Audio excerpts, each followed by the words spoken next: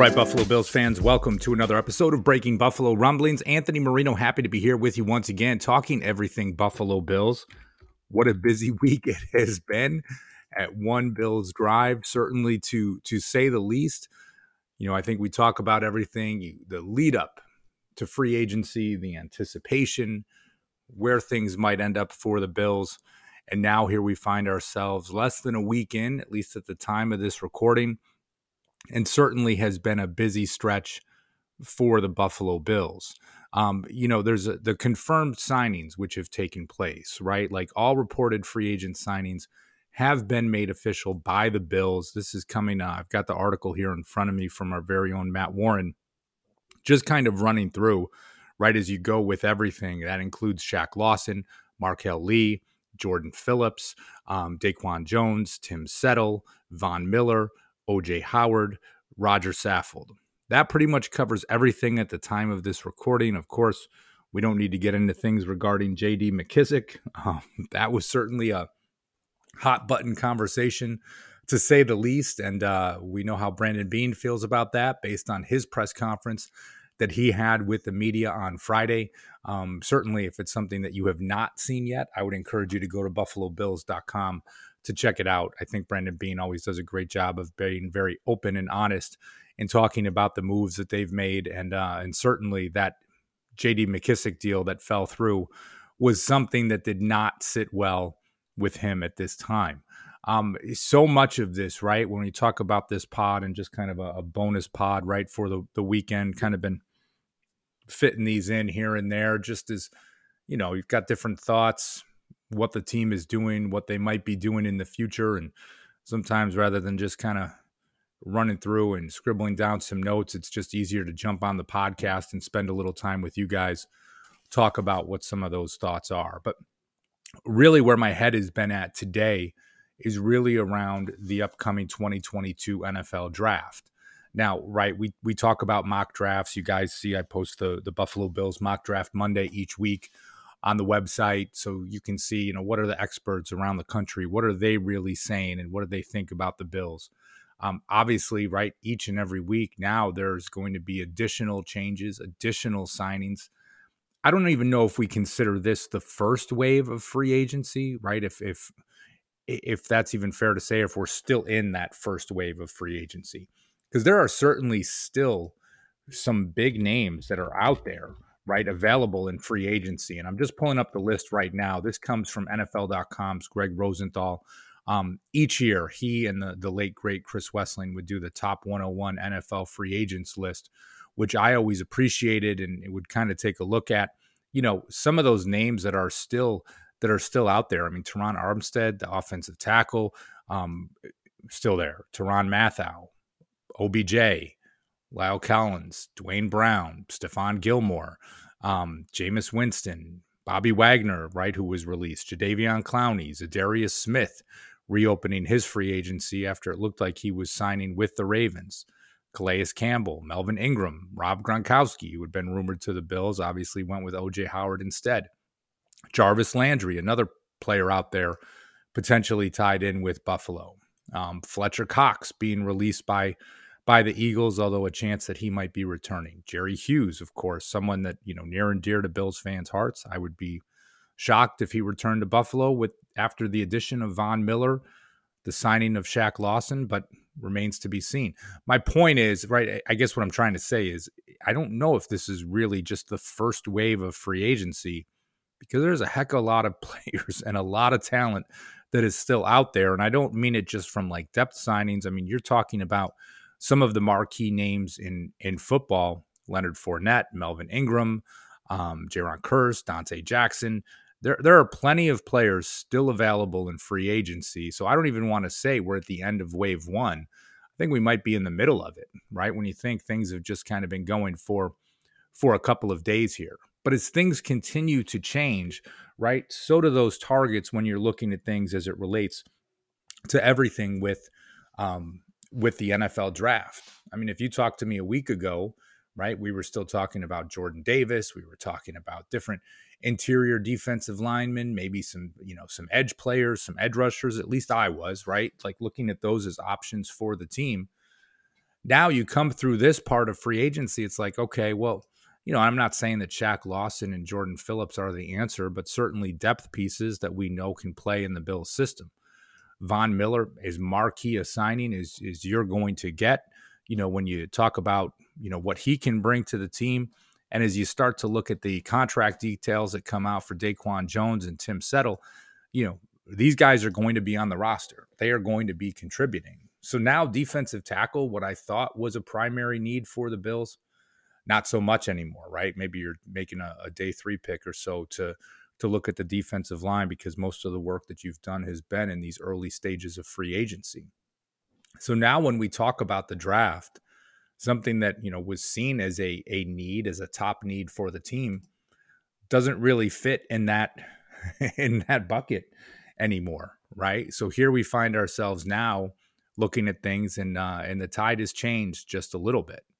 So, here I'm going to go through a 3-round mock draft with you, courtesy of the draftnetwork.com, just to see how things might change a little bit, right? Because before, as I said, defensive line, a primary need in my eyes.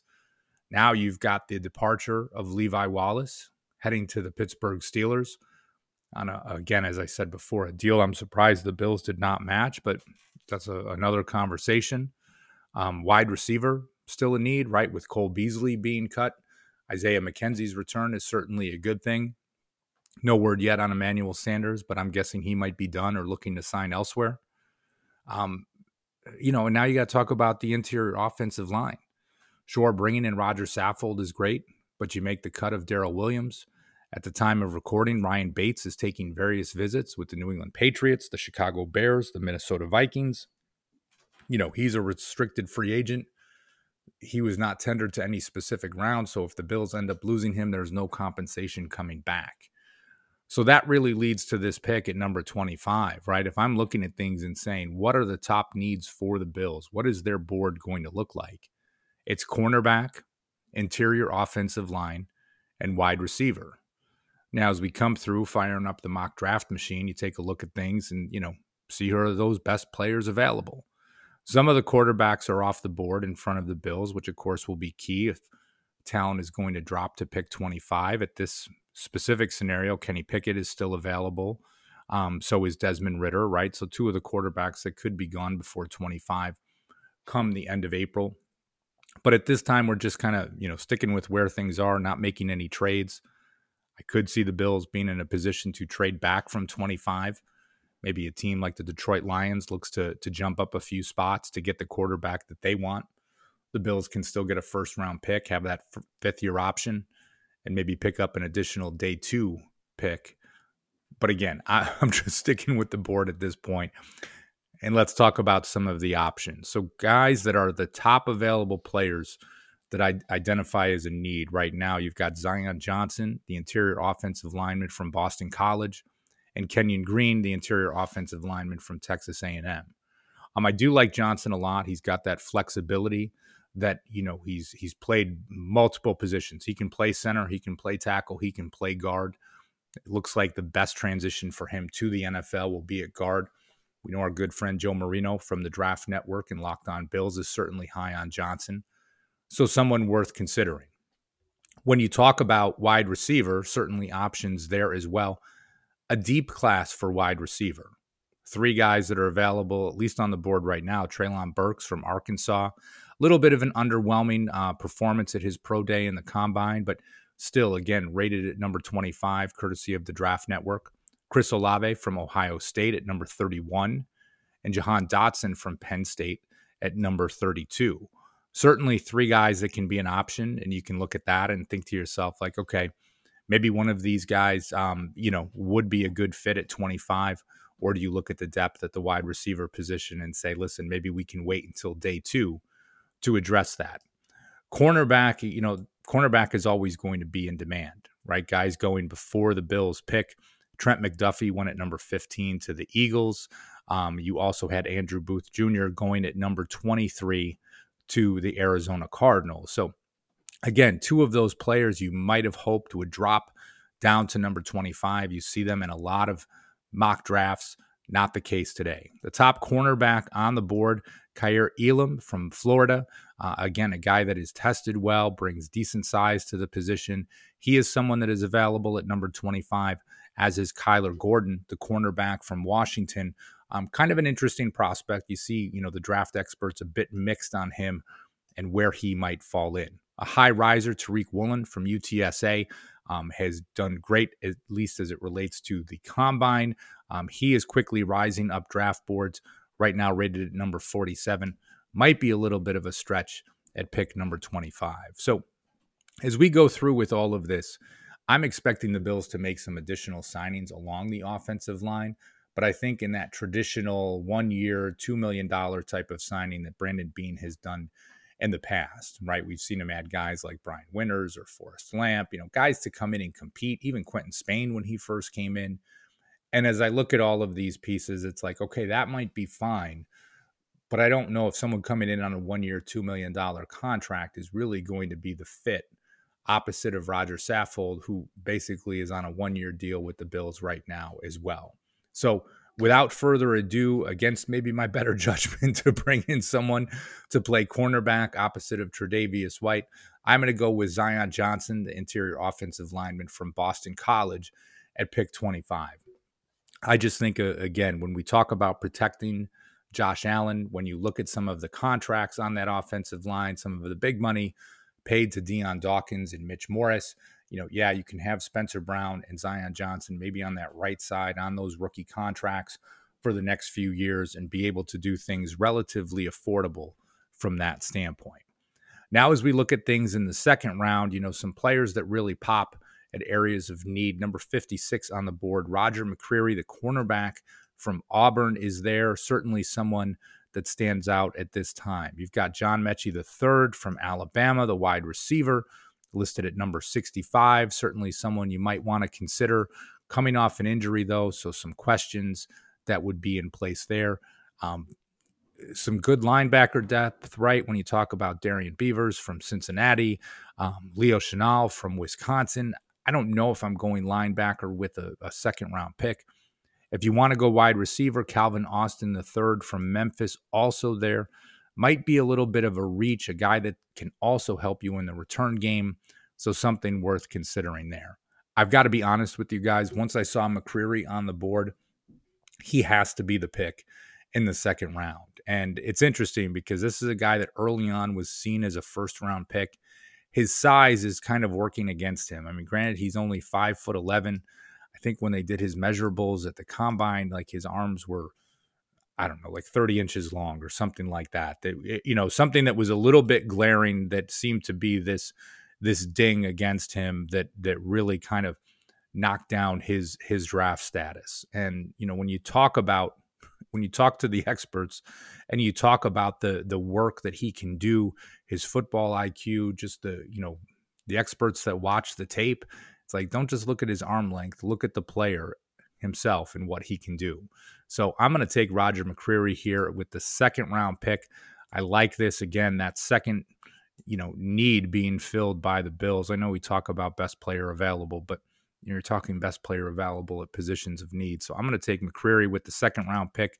I think that works well for the Bills as things sit today, right? Those two biggest needs, interior offensive line and the cornerback position. So we've got one more pick coming up in the third round. Again, I think kind of glaring needs have been addressed, although you could still say, hey, you need additional depth at cornerback. You haven't really done anything at wide receiver yet. And of course, along the interior offensive line, what can you really do there? As I go to the board now, I don't love the way things look. You've got a lot of linebackers and tight ends here on the list, and I'm just going to scroll down just a little bit because I'm not exactly loving what I see here at this time as it relates to everyone that is still on the board. We can talk about running back just a bit, again, getting burned by J.D. McKissic, but I don't think drafting another running back in the third round makes the most sense for the Bills at this time. I think with so much of it, it's just like, listen, there's an opportunity to maybe get somebody on day 3 if you would look to do that. I think that can certainly be a fit and something that would stand out. This might not be the most popular pick amongst Bills fans, but I'm going to go with it. I'm going to take Cole Strange, another interior offensive lineman from Chattanooga. Again, right, it's not like I'm watching a lot of Chattanooga football during the year, but our man Joe Marino did the scouting report on him, and you talk about a wealth of experience, right, starting 44 games during his time as Chattanooga, brings a high IQ, plays with like kind of a nasty edge to him. And you talk about guys on the interior offensive line, as I mentioned before.